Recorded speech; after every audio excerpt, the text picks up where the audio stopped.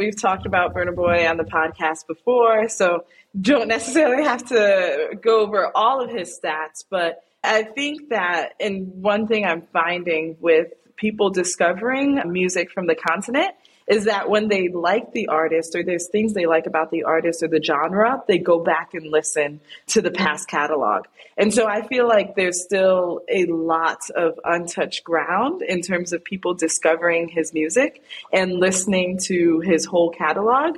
And given how timeless in a lot of ways some of his music feels, I think that we'll have new fans discovering him over and over for a long time. And getting to also benefit from the upside of that catalog is great. I'll also say he's pretty feature light as well. He's increased the amount of features that he's had in some of his more recent albums, but even like him, some of his breakout singles, whether Yay or Last, were independent or songs that he did independently and didn't have people featuring. So I think in terms of some of the big records, there's solo records, which is exciting, and that his catalog has a lot of value for people to discover and want to listen to.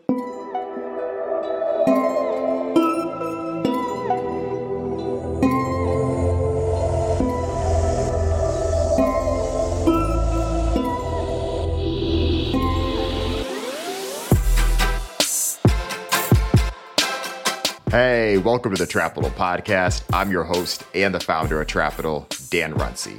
This podcast is your place to gain insights from the executives in music, media, entertainment, and more who are taking hip-hop culture to the next level.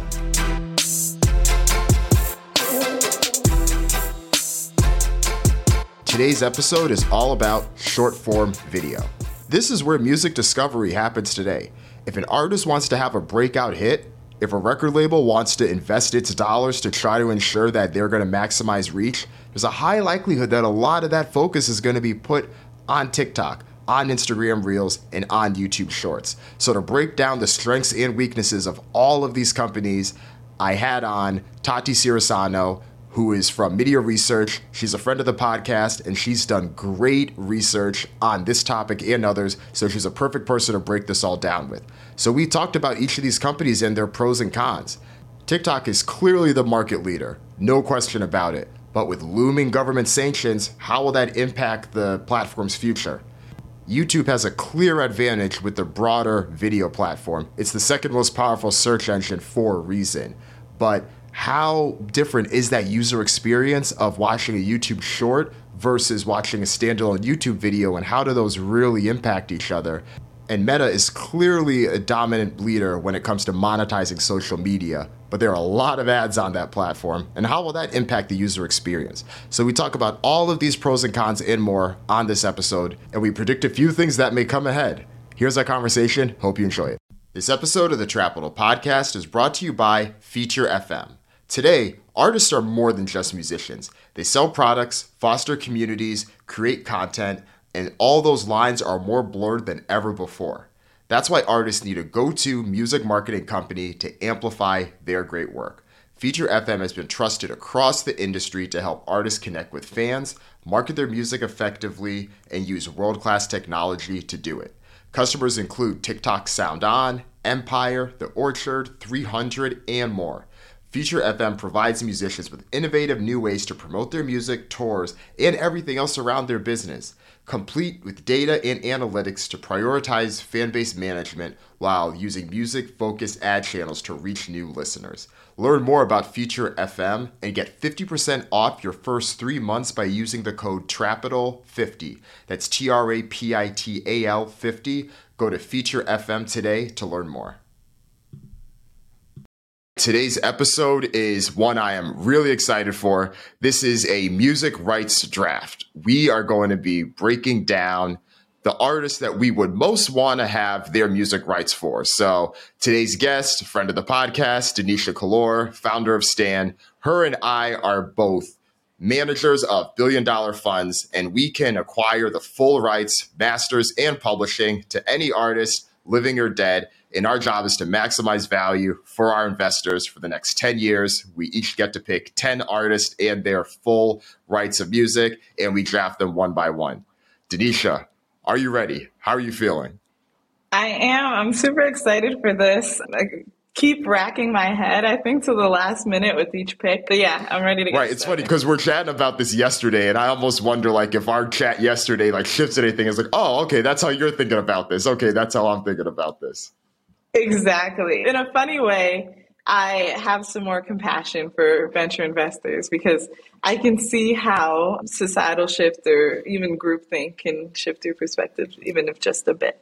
Yeah, it's fascinating. And I mean, with this, we did try to keep the parameters of it a bit clear because obviously in the real music rights acquisition world, Yeah. there are many different strategies about how these firms are buying and acquiring these rights. Some of them are sitting and holding on them, but we're putting ourselves in a different bucket. We are assuming that we have the means to maximize this catalog's and this artist's value through multimedia, through sync, through other partnerships, and just the revenue that it naturally generates as sound recordings themselves. And we assume that we're only acquiring what that artist has released up to that point. Of course, what that artist continues to do in the future may shift the perception of the value of what they've done, but we're only looking at what they've done up to this point. So we're saying that just to lay the groundwork, because someone may be like, oh, what about so-and-so? And so-and-so may be an artist that blew up in the past 5 years. They may not have as deep as a catalog, but who knows? Maybe we'll both have a few of those picks. Exactly. All Super right. excited. So we are going to be, so a few things to just keep in mind as well for listeners. So a few of the factors we both considered were expected longevity of the artist's music themselves, which is a big piece of this. You're acquiring these rights. You're trying to get a sense for what is the music that people are still going to listen to, right? It's one thing if you dominate the charts and you have a song that takes off, but there's a decay curve. So we're trying to find those artists that have the value, but have the much less steep decay curve as it goes down year over year. There's also a mix too. There's the stable picks, which a lot of the rights go after, which are attractive, but there's also some higher upside picks or some riskier bets. Where do those fit in? And then we're also taking into account the share of the song recordings that the artists actually have, given that certain genres such as hip hop or R&B and pop music specifically, there's a lot more collaboration. There's a lot more hands being shared in that pot. So how does that line up with another genre where that artist may have a higher percentage of those things? All those things get factored into how we pick this. So I'm ready to get started, and I want to give you the first pick. So you can go, and then I'll go after that. Oh, thank you. So my first pick is Mariah Carey for a few reasons. One, Mariah Carey has one of the most amazing songs in her collection with Christmas, right? Like, it just being Christmas time, every Christmas, you know you're going to get a spike in revenue. Mariah Carey has also been very notable about talking about that she writes a lot of her own music. And I don't think how many people realize how much of a prolific songwriter that she is as well. And with the nature of R&B, much to what you talked about earlier with it being collaborative, Mariah Carey seems to be embraced by a lot of rappers for samples.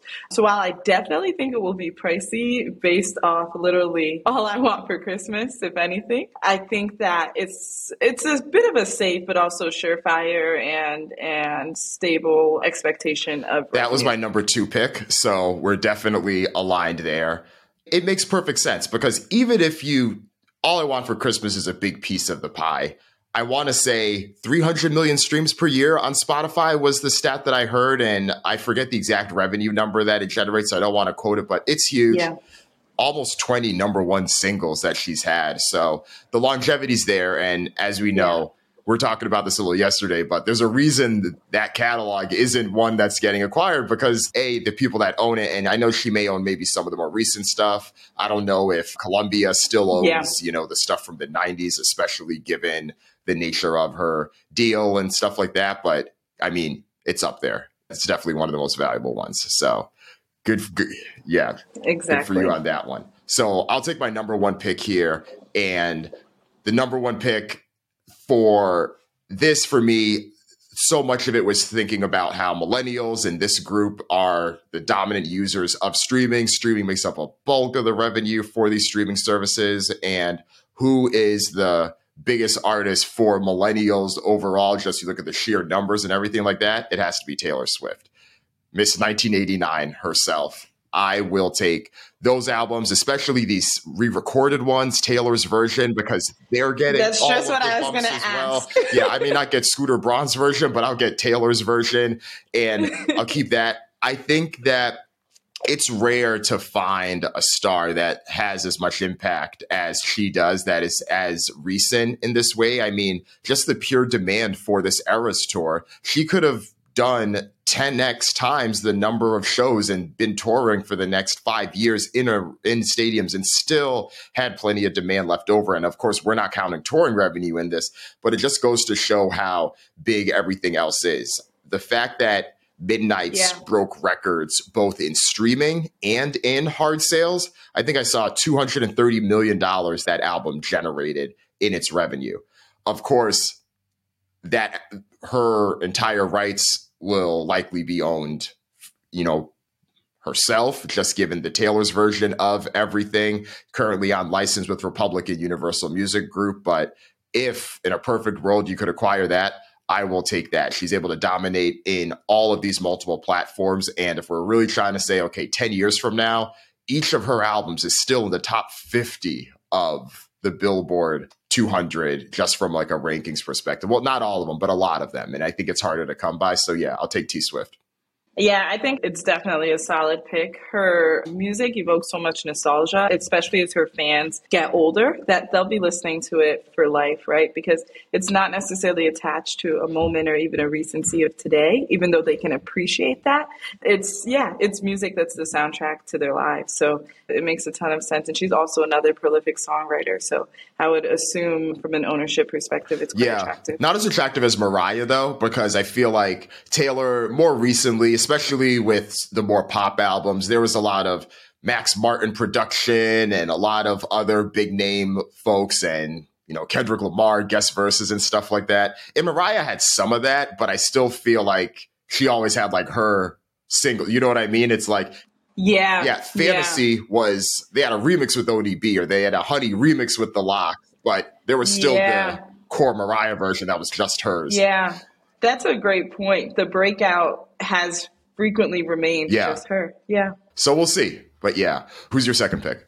So my second pick, I thought a lot too about like world music, as we say, or just music that's global. Much to your point as well around streaming. I kind of think that it's exciting to pick an artist that can dominate globally. That's not necessarily a pop artist. And so for that, I went back and forth with probably two of the biggest artists, but landed on Bad Bunny.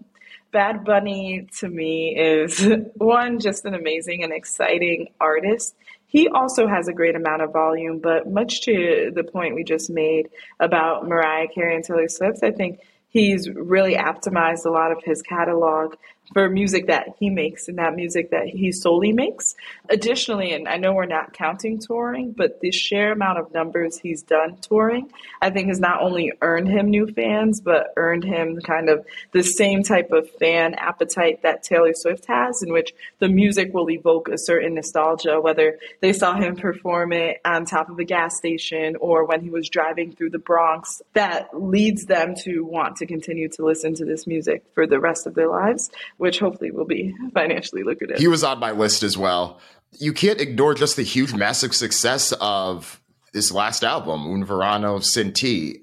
We saw that album dominate week after week after week, and the songs are still on Spotify's top 50, and they're still having traction there. And in an era where there's just so much more music, if you can get a song like that comes out in 2022 that's still coming out, or just an album, it's rare. And I know we talk a lot about how monoculture itself is just harder to come by from a artist that is in the US or UK, just because those markets are so much more saturated. But the closest we get to anyone reaching Beatlemania is someone like Bad Bunny. So that's a great pick. Exactly. I also think a lot, both Drake's rapped about Bad Bunny numbers and Kanye's referenced Bad Bunny's success.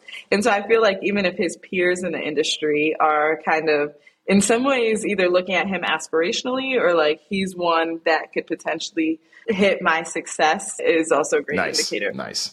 All right. So the next pick I have here is, you mentioned him a second ago, the streaming king himself, 70 million streams, Drake.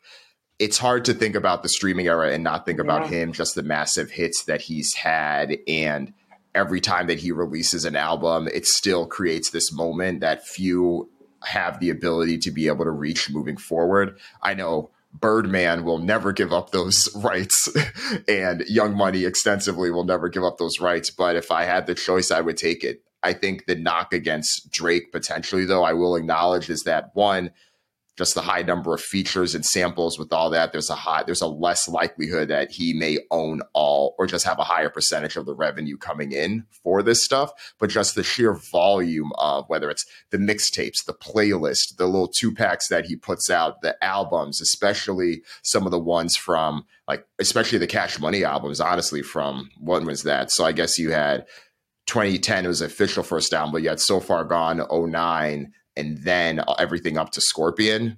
Yeah, those are the biggest albums of the last decade. So I'll take Drake. Yeah. Super solid pick as someone who's seen Drake in concert 10 times. 10 times? There's a few things recently. Yeah, that's 10 impressive. times. Yeah. So a few things that stuck out to me with Drake specifically, the Sirius show. So the Sirius show was a lot of deep cuts or songs that he hasn't recently performed on some of his tours. And you could just see that fans loved it, right? A lot of people wanted access to tickets and really loved the music. And then lastly, and part of in going to these tours, there were so many times that I saw that he would go off of stage, and to keep the crowd engaged, they would do a whole set of his music that he wasn't going to perform, and the crowd literally went just as crazy as if he was on stage. So much to just the emotional factor that his catalog has, I feel like Drake has provided the music of a generation, and so regardless, volume-wise, they'll be continuing to listen for a long time. Agreed. Who's your number 2? So next, I'm going with Burna Boy. One, we've talked about Burna Boy on the podcast before, so don't necessarily have to go over all of his stats, but I think that, and one thing I'm finding with people discovering music from the continent is that when they like the artist or there's things they like about the artist or the genre, they go back and listen to the past catalog. And so I feel like there's still a lot of untouched ground in terms of people discovering his music and listening to his whole catalog. And given how timeless in a lot of ways some of his music feels, I think that we'll have new fans discovering him over and over for a long time. And getting to also benefit from the upside of that catalog is great. I'll also say he's pretty feature light as well. He's increased the amount of features that he's had in some of his more recent albums, but even like him, some of his breakout singles, whether Yay or Last, were independent or songs that he did independently and didn't have people featuring. So I think in terms of some of the big records, there's solo records, which is exciting, and that his catalog has a lot of value for people to discover and want to listen to. He was on the list as well, and I think the attractive thing with him is similar to the Bad Bunny perspective, where almost more so, because if you are one of the signature artists that is on this entire continent, well, I think for him, obviously more West Africa, but if you're one of the signature artists that's on this entire continent, you have the closer thing to that Beatlemania effect. And as more people there have access to streaming, as more of that just grows and develops, you're going to get that curve too, that just grows naturally with what's already there. And you can't undersell that. And I think given an artist like that too, there's probably huge sync opportunities as multimedia and entertainment starts to grow from that, from those parts of the world too. Exactly. So there's a lot of value there. Yeah. Exactly. So who do you have the next pick, this is a pick with the mind and not necessarily with the heart, but I am in the role of a asset manager and not the role of a fan. And my pick here is Eminem. And my pick for Eminem, and the reason I pick him is because his music is still some of the most streamed music across the board. And his Curtains Call album was the best-selling rap album in the UK in 2022. His Greatest Hits album from 2005 was the best-selling rap album 17 years later. And I remember seeing that stat, and I was just like, wow. And then you just think about the nature of his music. And even though he's someone that I feel, if you're someone that lives in the Twitter circles that you and I live in, Eminem's someone that I think has largely fallen out of popular discourse, and people do look at him a bit more distinctly in a way that they didn't 20 years ago. But if you don't live in those circles, which a majority of people don't, they still listen to his music and still revere him. And just from a sheer number perspective, there's probably more people that listen to hip hop that have an artist like Eminem in their top 3 and their top 2 and not 2. And you look at some of the numbers as well for songs like Till I Collapse and Lose Yourself that just get played over and over for people working out and all of these things. Those songs have a timelessness to them. I mean, on stats, he was the best-selling recorded artist of the 2000s. He was up there for the 2010s. He still tours massively. And even though a lot of his albums that probably generate the most revenue are songs that I'm no longer listening to, I can acknowledge that this has huge value. And as an asset manager, as a fund manager, I would do quite well with that, with his rights. Yeah, no, I don't know if that's where I would have went, but after hearing your explanation, it makes a ton of sense. Eminem fans are independent in the sense that they're fans regardless of whether he's the top of pop culture relevancy or not. Yeah, I think that's really, really interesting. On the Stan side, he literally pioneered the word we all use today. So I think in some ways, too, people forget just how impactful culturally he's been. So yeah, that makes a ton of sense. All right, who's your 4? So for my next one, I kind of wanted to go in the direction of some newer artists that are still proving themselves out a bit, but I think have a lot of potential. But keeping in mind to what they've done so far, I want to go with Lizzo. I think of Lizzo, a lot of us were actually introduced to her because of a sync in in a movie on Netflix. I'm blanking on the name of the movie, but that sync actually introduced me to her. I think that Lizzo's music is just like the perfect type of music for a movie trailer in the sense of some of her upbeat, more like pop records. It's like the perfect songs to usher in like a rom-com. So from a sync perspective, I think it has a lot of potential. She's also known as pretty talented on the songwriting side. So I think the ownership would be attractive. And in her last tours, she's done pretty well, while also they were smaller venues. The fan base and her having an engaged fan base is definitely there as well. Obviously, and from an asset manager perspective, definitely wouldn't be looking to pick it up. But the numbers I've picked up some of my earlier bets, but I think it would be a fun bet to have and see how it does in the future. It's funny because she's someone that I think she has a very high diehard fan to fan ratio, if that makes sense. And I say that because she's someone who does quite well. She sells out arenas and she does multiple shows in some cities in arenas in an era where it's very hard to get artists that are topping the charts with their streaming to sell out the same venues. The knock against her, though, is that she doesn't stream necessarily as well. Like, she hasn't had an album that's like top the charts. I don't think she's had, 100K in the first week necessarily, but those fans do show up. So there's something to be said there. I think the other thing, too, when you're mentioning the sync, I was thinking about, I think it's Carnival Cruise, that commercial. And it has that song that's like, hands to the sky, show me that you're mine. Like, I didn't even realize that was a Lizzo song until I just looked it up because it was stuck in my head. And I'm like, oh, that's a Lizzo song from like 2016, like pre-Truth Hurts. So I think you're right with the sync piece of it. I mean, a song like Truth Hurts itself, Juice, literally anything from whether it's Special or the album before this, I think that there is strong potential there. So I think Lizzo's definitely a good multimedia play, assuming, like we are in this role, you have the ability to maximize the asset.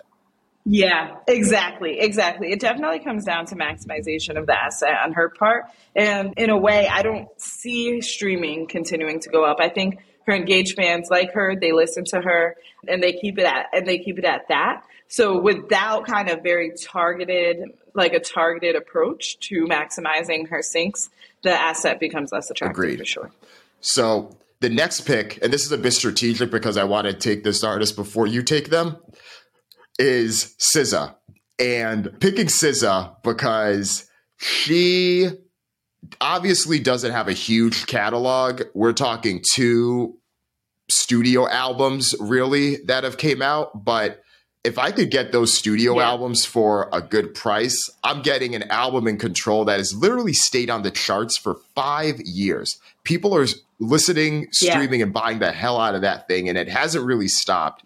And this album is setting all these records, and every time you see the 10, 11 weeks that SZA's SOS has been at the top of the charts, that's in the territory with like Adele, Beyonce, and all these other artists. Because first she was breaking records for female R&B artists, then it's just, female artists. Now it's artists in general. Like how many people are at those levels? So sure, I don't think I'm necessarily going to have to pay Taylor Swift, Drake, or Eminem numbers to SZA's rights, but this is a hits game. And if I can get 2 of her hits, certified hits albums, that could be worth more than 10 of someone else's mediocre ones. I completely agree. It makes so much sense. It makes so much sense. I'd also say what's so exciting about SZA when you think about it is 2 studio albums and being able to maintain that relevancy and the sheer amount of time that those albums have lived is so exciting. And you can continue to maximize those 2 albums even for years to come because for everyone, it still feels very relevant. Agreed. All right. You've picked 5, right? Okay. So last 2 picks. Who's your 6th pick? Yes. So I'm going to keep the S theme here with SZA. And this one was somewhat a big streaming play. But Summer Walker. Summer Walker was one that initially, when I first made this list, didn't come to mind, to be honest. But as I thought about it, and I will probably mention this more in some of my honorable mentions, but I was going for Usher. And I thought about the record that they had together and thought about a lot of the records that Summer Walker has broken. And shout out to the folks at Love Renaissance. I think that people don't even realize or truly understand how big of an artist she's been from a streaming perspective. She's had some really impressive numbers. When she releases albums, she's done great numbers, and people continue to listen to her. I also think, she's toyed around with, as well as not doing tours, creating less opportunities for fans to be able to interact with her, which fortunately or unfortunately leads them back to her music, as that's one of the only sources of ways that they can interact with her. So I don't know if I see as much sync potential with an artist like her as I would maybe a Lizzo, but I think she can continue to generate solid streaming numbers for years. She's a good pick. It's funny. She's someone that's not on my list, but when you mentioned her, I was like, I can't believe I didn't think of her. But you're absolutely right. She has, especially from a streaming perspective, she has numbers that rival some of the artists that we mentioned before when it comes to streaming. And on average, streaming is making up 70 to 80% often of the revenue that comes in from these music rights. So it makes sense to be able to have that. And I think that just given how much she's been able to speak to an audience that doesn't really have as many people speaking directly to them as well, in this way of, okay, who is making music for Black women? Who is doing that? And I think when you think about it that way, that list does become slim, especially when we're talking about artists at this level. Obviously, touring and some of the more personal things of just like being out there, that isn't her style, that isn't her vibe or her personality necessarily, but you don't necessarily need that. And I think that there's clearly value in still over it, and the small features and things that she's done here and there since then. Yeah. All right, so mine, I have 2 picks left. This is where it does get tough because looking through some of these names, and there's some ones that I like. And okay, so I am going to take Bruno Mars, and I'm going to take Bruno Mars because the fact that he has music that I think honestly can transcend in terms of the versatility of the music. Songs like 24K Magic or Uptown Funk or very intergenerational as well. You could hear it in the supermarket. You could hear it being out. Like you could hear it in syncs or different types of things. Even the more recent stuff with Silk Sonic, getting his share of that with Anderson .Paak there. I think there's a huge potential there. I can't speak as much to the hard numbers, but I do think that the multimedia opportunities are there. He's a hit maker, and I think it would be valuable to have his stuff in there. Yeah. So from kind of a multimedia or even multidisciplinary perspective, my next one is Pharrell. Okay. Pharrell's been a part of a lot of really big records, records that feel intergenerational. I would say, and I don't know the numbers of this, I would say his streaming probably isn't in the highest percentile, but it's also not in the lowest percentile. Like it's somewhere probably in the middle, given all the records he's been a part of. That makes it kind of just a steady asset and also transcends multiple decades in a way that if something does come back in style, you can benefit from that upside. He also has a few records. I think about a record like Happy that sync-wise, I think will continue to be used for years and years to come in a host of ways. So Pharrell is one that could be a really safe bet or maybe a really unsafe bet, just depending on how things go. But I think there's enough factors in which he falls kind of nicely in to justify the bet. But I will say I don't think it will be cheap, but I do think it can have a big upside. The smart thing about that pick, he's someone else I didn't think of, but I think it was a really good pick because you get the artist Pharrell and you get the producer Pharrell. So you get everything from, I forget that stat, but when was it in 2002 or 2003? The Neptunes were responsible for 43% of the music that was on top 40 radio, that was on pop radio in general. So you get all those songs, and then you get any of the stuff he did with NERD. You get any of like the Child Rebel Soldier stuff. I mean, it makes a lot of sense. And then even songs like Get Lucky was huge as well. I know that there's been a bunch of controversy around Blurred Lines, but I'm still sure that the revenue from that song continues to be massive. So I think that's a smart pick. Exactly. And I think in the future, we'll see kind of that doubling, right? Artists like a Pharrell will continue to be super valuable when it comes to being able to capture the peak of their rights because they just have more. Yeah, definitely. So then with the last pick, it's funny. I hesitated with this one a bit, but I'm going to go ahead and pick it anyway. It's probably the catalog or the rights that would go for the most money if anyone's was on the table at all right now, and it's Michael Jackson. And I'm going to take his because the fact that Thriller is now over 40 years old, and I think that the baseline for streams from that song and streams from everything else is quite high. It is strong and there's value there. This is another one where I think I'm separating a bit of the personal versus the, actual like business asset aspect of it, because I do think that the multimedia aspect of it, that would be difficult. And even me as an asset manager would probably be difficult finding ways to create multimedia opportunities for that asset continuing forward. But on the other hand, there's still Broadway musicals. There's still Vegas intimate shows that they are creating that are based off of this person's music. I think Variety had released that report a couple of months ago that said that they were in talks of a $900 million sale for half of the rights. I forget like exactly what the terms would be and including a few things, but I felt like that was too big not to ignore from an asset management perspective. So it would be the Michael Jackson rights for the final pick. Wow, that's a really strong final pick, and makes my last pick even harder. You had 7 though, right?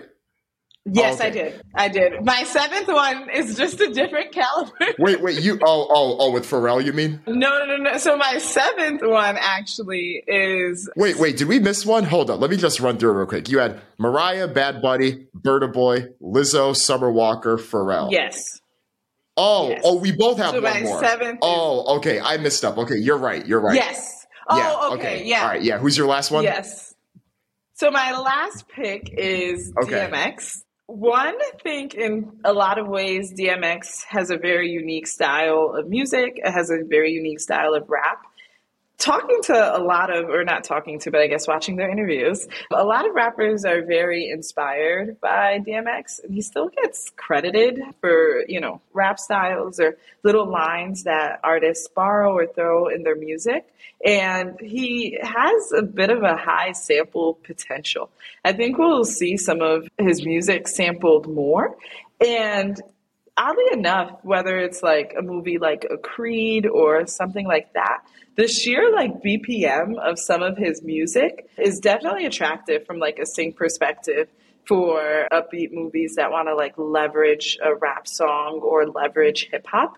And I also think, and he's done very well in getting quite a few syncs when it comes to video games. I'm thinking about syncs so often in this podcast from a movie perspective, but gaming syncs are huge as well. And DMX's music is quite huge in the gaming community. So if anything, from an optimizing the asset perspective, I would focus on optimizing his syncs for gaming because of the BPM of his music.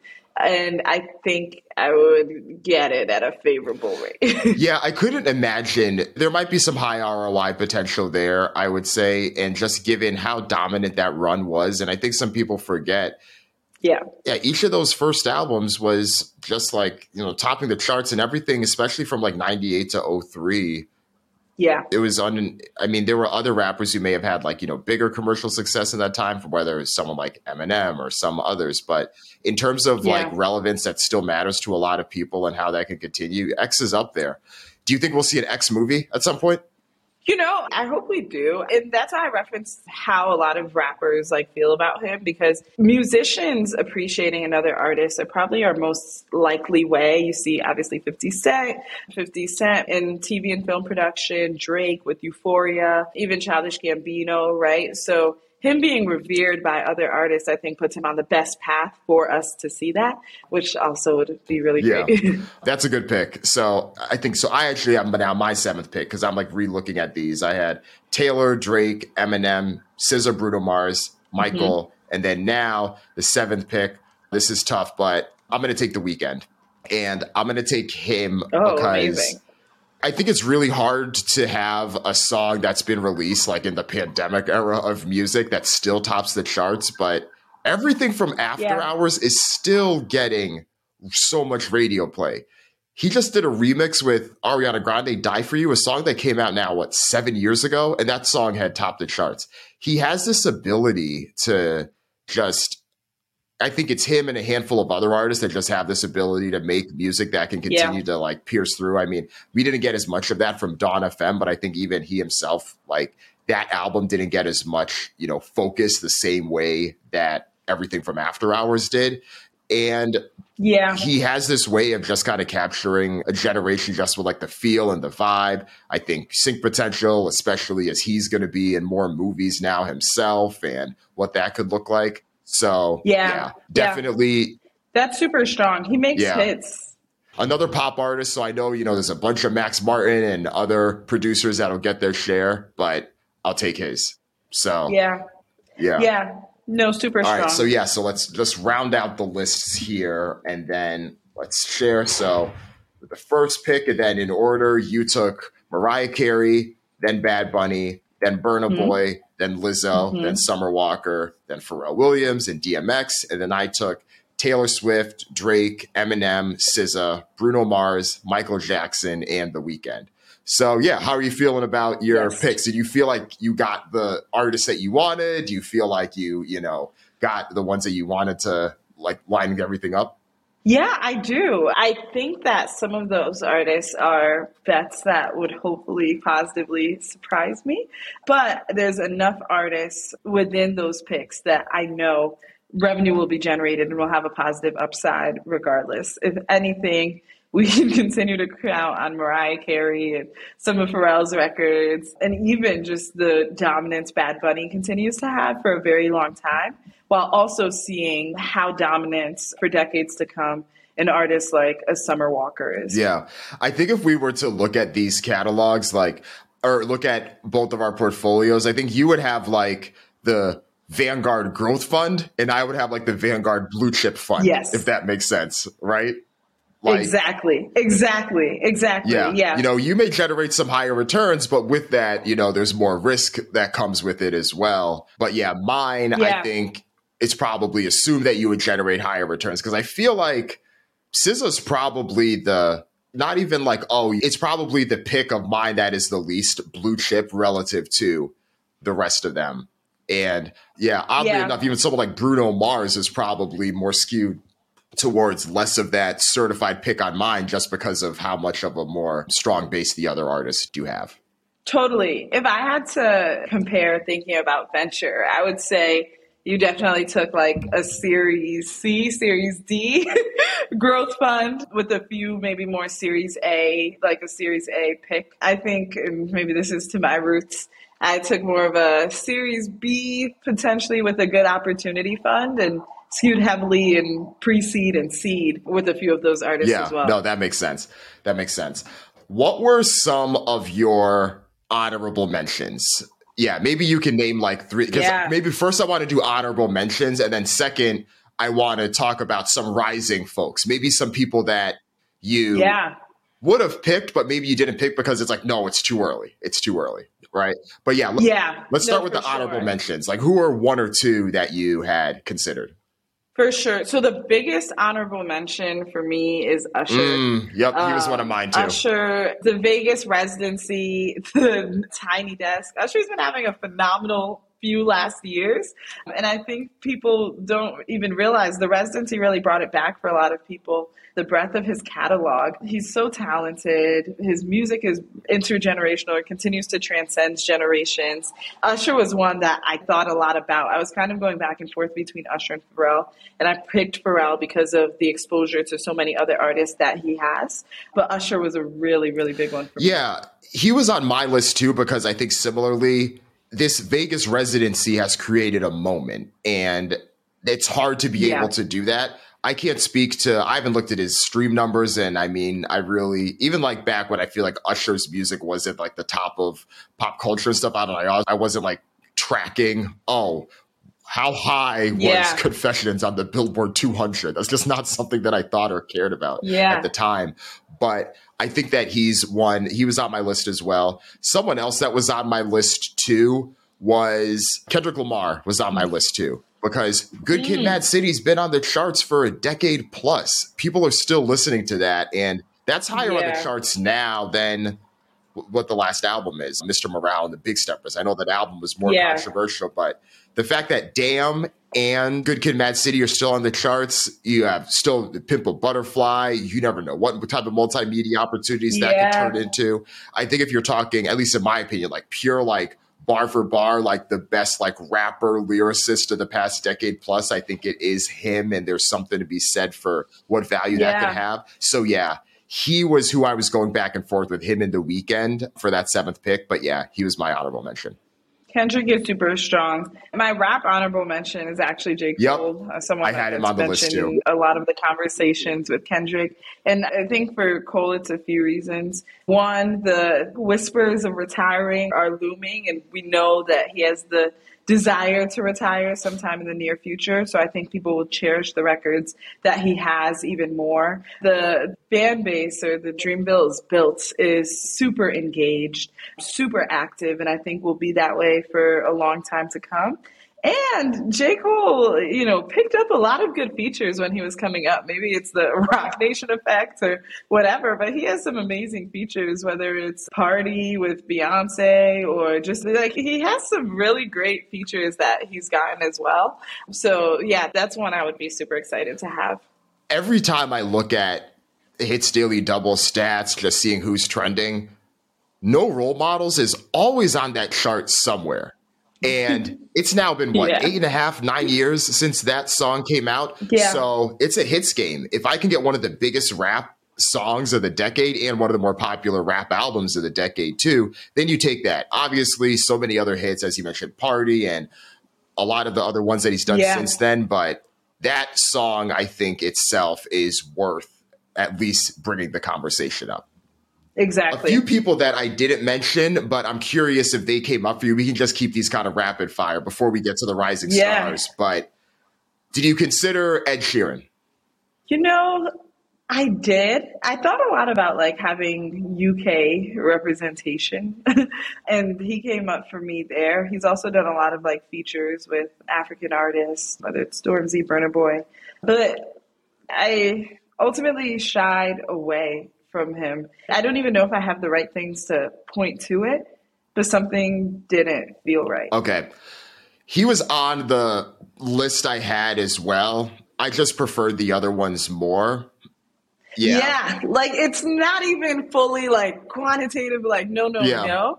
It just, Like, yeah, like he was compelling, but not compelling enough to make you want to get excited yeah. about it. It's like, I know that Divide was a huge album. I know that Shape of You is probably one of the biggest hits of the Yeah, past 15 years, if we're going back that far. yeah, But yeah, it was just kind of tough cuts. I mean, yeah, I'm sure that catalog would probably generate more revenue overall, maybe than like SZA's, like someone that I took. But I also yeah, know that Ed Sheeran's catalog isn't going to come at, a cheap cost, but who knows? So he's at least someone I thought no. about.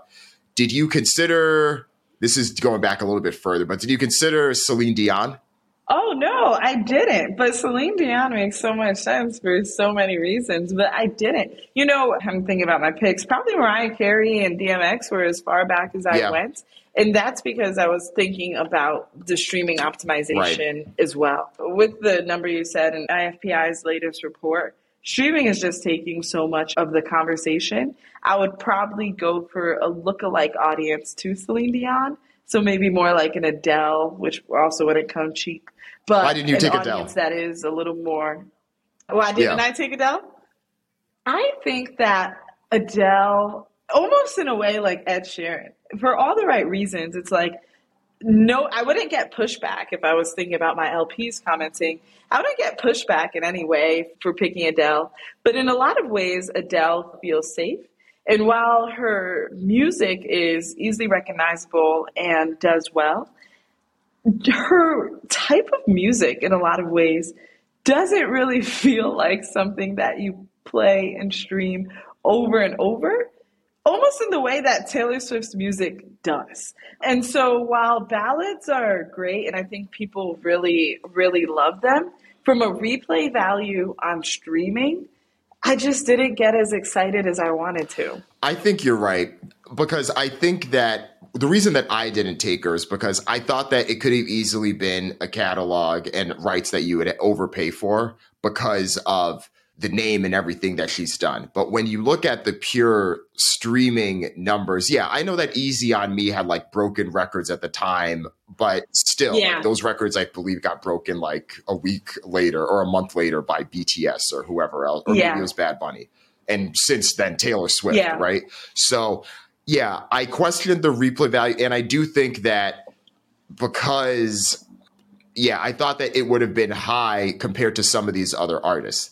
Going back to the Celine Dion Yeah. point, I think you were right, because I also shifted a bit just thinking about how big the streaming era is and how that generates so much cattle revenue for this. And one of the big theses that I've had overall with music rights sales and acquisition is that a lot of these deals have overvalued the artists from the 70s and 80s and undervalued the artists Exactly. from the 90s and 2000s, because if you're thinking about the dominant platform, Exactly. which where streaming is, and who are the dominant generation of those consumers, as great as, Celine and others were, the songs that are most likely to resonate are like Taylor Swift and Drake, are going to be more relevant to this generation than Madonna or Celine Dion or some of the others. And I did consider Madonna as well, just thinking about it. I know this next tour she's going to do on is going to be big, but I held back then for the same Celine thing. It's like, yeah, maybe if this was 20 years ago when we were doing this draft in 2003, then maybe I would have taken Celine Dion or Madonna. Yeah. But I think that decay curve is definitely, flattened a bit, where maybe the upside, not just the upside potential, but the consistency just may not be, or not the consistency. Obviously it's consistent, but it didn't seem to be as valuable as some of these other picks. Yeah, no, I agree. And I think, in like working the music or working the record, so you can optimize your catalog, you have to kind of think about who's making the decisions now or who's coming into power now. And some of those executives are younger. And so thinking about how they might place value, even though they're familiar, obviously, with the brand and the artist, on a premium for that music, I think it would be a much longer conversation, much to what you said, which is probably why some of these artists were willing to sell and kind of let the asset manager deal with the headache of justifying the value while they've extracted the value from the asset manager who's excited to go out and Yeah. Did you consider Beyonce? I did consider Beyonce. It's expensive. Very, very, very expensive. It would be. I think, Beyonce is an interesting one. She's actually one of my favorites in the sense that I think uses her catalog really well with all kind of the moments that she's had, whether it's the Super Bowl or her Coachella performance. She reworks her music in a way that continues to feel new. Like as an artist, almost to the point of where I also had trepidation with Adele, how Adele navigates her artistry, while I respect, and obviously we want artists that set boundaries, I don't know if it's in my best interest as an artist, right? She kind of drops her music and waits long stretches before going back. Her choice to cancel her tour and do a Las Vegas residency means there'll be a lot of places untouched unless she decides to venture out. Whereas someone like Beyonce is exciting because her music is always being brought back, right? I did consider, interestingly enough, Destiny's Child because I feel like it would get the upside of every time a Beyonce performs or has a big moment on the world stage at a price point. And maybe Beyonce's part wouldn't be up for grabs, but other people's would at a price point that would be attractive. The other thing about Beyonce, too, is that she's kind of like Lizzo, but magnified in this sense that very high touring to streaming output, if that makes sense. But I don't get to collect that tour revenue. I'm collecting the music rights. No. And a lot of the songs from Renaissance, if you compare the streaming of SZA's SOS to Beyonce's Renaissance, like it isn't even close. SZA's is much more popular there. And the same way that I'm seeing Good Kid, Mad City and 2014 Forest Hill Drives and Eminem's Greatest Hits albums, like still at the top of the charts, I'm not seeing the same thing for Lemonade or Beyonce in a way that's almost surprising because you feel like, okay, the generational impact, those records are huge. Everyone revered them, but this is a numbers game and they just aren't at that level. And I know you'd have to pay a premium because of Beyonce, right? Yeah. Beyonce is one of the biggest and probably most vocal and visible fan bases in the world.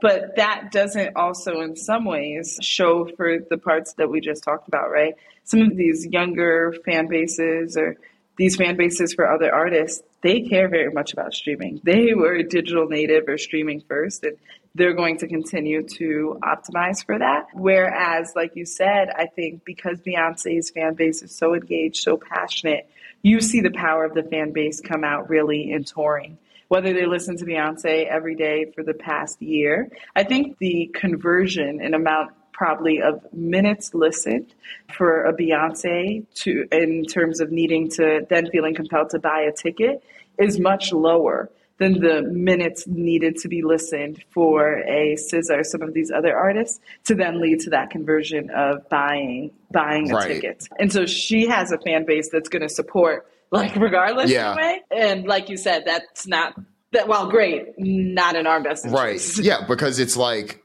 she's been making music for over 25 years now as a high-profile public recording artist. And in that way, because of the touring and the amount of times you got to see her, it's almost like her touring business is closer to Elton John or Billy Joel than it is SZA in that way.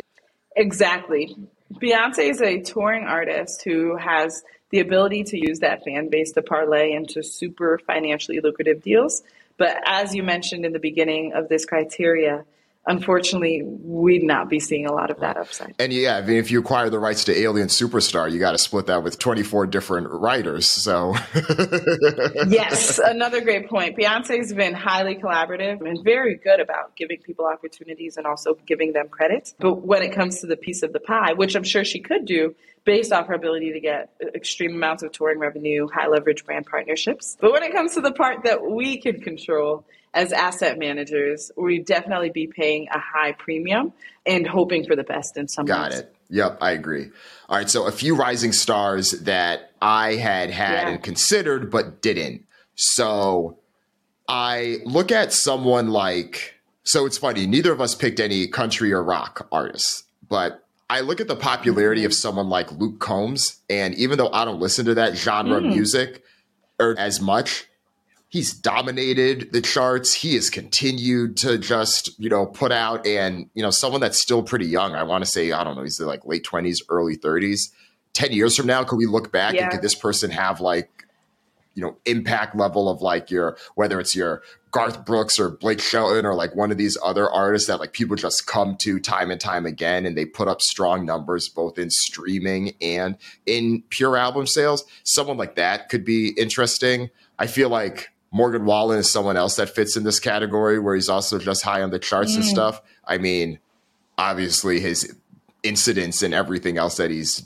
been notorious for would cast a shadow on that. And I don't know if I'd be willing to do that necessarily, but he's one that came to mind too. And I think there's other artists too, like whether it's like, Billie Eilish or Olivia Rodrigo. Sure. Yeah. It's been like, okay, I could see them continuing, but we'll see. Yeah, I thought like a Rosalia on my end, for example. The other two that came to mind, and this one, I don't know how to feel, but something in me was like, consider it. NBA Youngboy, he has a fan base that's passionate, right? And is digitally native, and they stream, and they don't really need the opinions of the outside world when it comes to music. He was one, probably not a category for rising stars and more honorable mentions, but I'll mention it anyway. Frank Ocean. I feel like there's value there in Frank Ocean for sure. And then Rema. I feel like Rema is the next up when it comes to music from the continent. The folks at Maven have continued to do an amazing job. And you look at Calm Down, it's one of the biggest records in the world. And not only within Africa or the United States, but also within India, which I thought was just super interesting. So definitely a really, really global artist. He's had records. Calm Down was doing well before the Selena Gomez remix. Do May Be has been cited even on President Barack Obama's playlist. So I think he can hold his own for sure. And feature-wise, he's very exciting as well. And he's still young enough, but with enough volume where I feel like I could get a competitive rate. Yeah, I think so too. Yeah, those are good picks there. Let's see. Another group I thought of, or not group, but where are they on this list? Let's see. So I did consider some K-pop in the mix. I was like, okay, what would that BTS catalog look like, right? I mean, because I feel like in the same rationale that you had about Bad Bunny and Burna Boy, I was considering them as well. I think what made me pause, I was like, the fact that at least some of the group members now need to join the military, or at least on their active tours. Like, what does that look like? How does that impact the longevity of their music as opposed to them being able to kind of like ride the waves themselves? So it'll be interesting. Yeah. Right? It's because I think especially now it's like, I feel like, I don't know, in earlier days when it was more common for popular figures, whether it's in sports or entertainment, to be drafted, there was less pop culture things saturating their minds. So when they came back, it's like, oh, okay, I don't know, this might be a bad analogy, but like, oh, Muhammad Ali's back, still relevant. Okay, like let's see him, do what he's doing, as opposed to a way where I hope by the time that BTS is like back in full effect again, that they still can command that same power that they once did. So yeah. So that dynamic is also why I kept them off. I thought a lot about like boy bands, interestingly enough. So when you look at the Jonas Brothers or even One Direction, and it's almost like at their peak like level of fandom that their audience like gives them, I almost feel like it can't be topped again for so many reasons, right? Like falls off in a way that you're really excited to embrace maybe when you're younger, or them having a younger fan base. Interestingly enough, the only person, and it's not a boy band, but that I feel like has captured that audience and has truly really been able to maintain it, is the artist you did end up picking, which is Taylor Swift. Taylor Swift was able to successfully like grow with her fan base from this like teen era to now. We see that the upside is there for her because her fans just have more disposable income that they can spend on something that was so important to them for so long in their life. Did you consider Harry Styles? I did, but interestingly enough, I just go back and forth so much with, it feels still like a moment. I would like to see more catalog growth or more catalog volume before fully wanting to commit. It's one that I'd have on my radar, but I don't think I'd be ready to start negotiating just yet. That's fair. Even if you got the One Direction stuff, his share of the One Direction stuff. Now, if I did that, that would make it more attractive. Yeah. Because it gives a bit of both worlds. Yeah. The nostalgia from One Direction as well as the bet on him as a solo artist. Yeah. But one kind of at least makes whatever amount you spend it gives a justification for it being stable to some extent. Yeah. I don't know. That might not have been the best hypothetical to pose at you, though, because like when Justin Timberlake sold his catalog, that was just him as a solo artist. That had nothing to do with NSYNC or like that. So, yeah.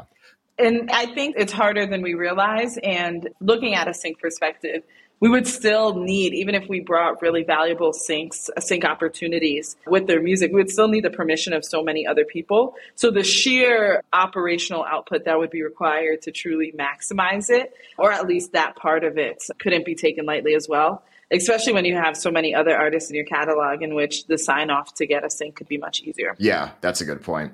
All right, well, I know you and I could talk for hours about this topic and could probably draft 7 more if we wanted to. I feel like we almost kind of did with the last part of the conversation. But I need to have a few more, maybe pre-seed edition, opportunity fund edition. Yeah, I feel like there's a few ways we could like set some parameters around it where it's like, okay, only, people under 30 years old. And then how does that change the conversation? Yeah. Or over 50, or people that are no longer with us, or in a particular genre. Yeah. I think there's so many others like that we didn't even mention. But yeah, any last words before we wrap this up? Yeah, I mean, if anything, I have a lot of respect for the people that are doing this every day. I know, and you've interviewed some of the amazing firms that have really set out to do this work. But this is a fun one, and I'm curious to hear everyone else's picks. So definitely tweet Dan and I. Yeah, please respond with the ones you like, the ones you didn't like, and let's keep the conversation going. Denisha, it's a pleasure as always. Awesome. Thanks for having me. If you enjoyed this podcast, go ahead and share it with a friend. Copy the link, text it to a friend, post it in your group chat, post it in your Slack groups. Wherever you and your people talk, spread the word. That's how Trapelo continues to grow and continues to reach the right people. And while you're at it, if you use Apple Podcasts, go ahead, rate the podcast, give it a high rating, and leave a review. Tell people why you like the podcast. That helps more people discover the show. Thank you in advance. Talk to you next week.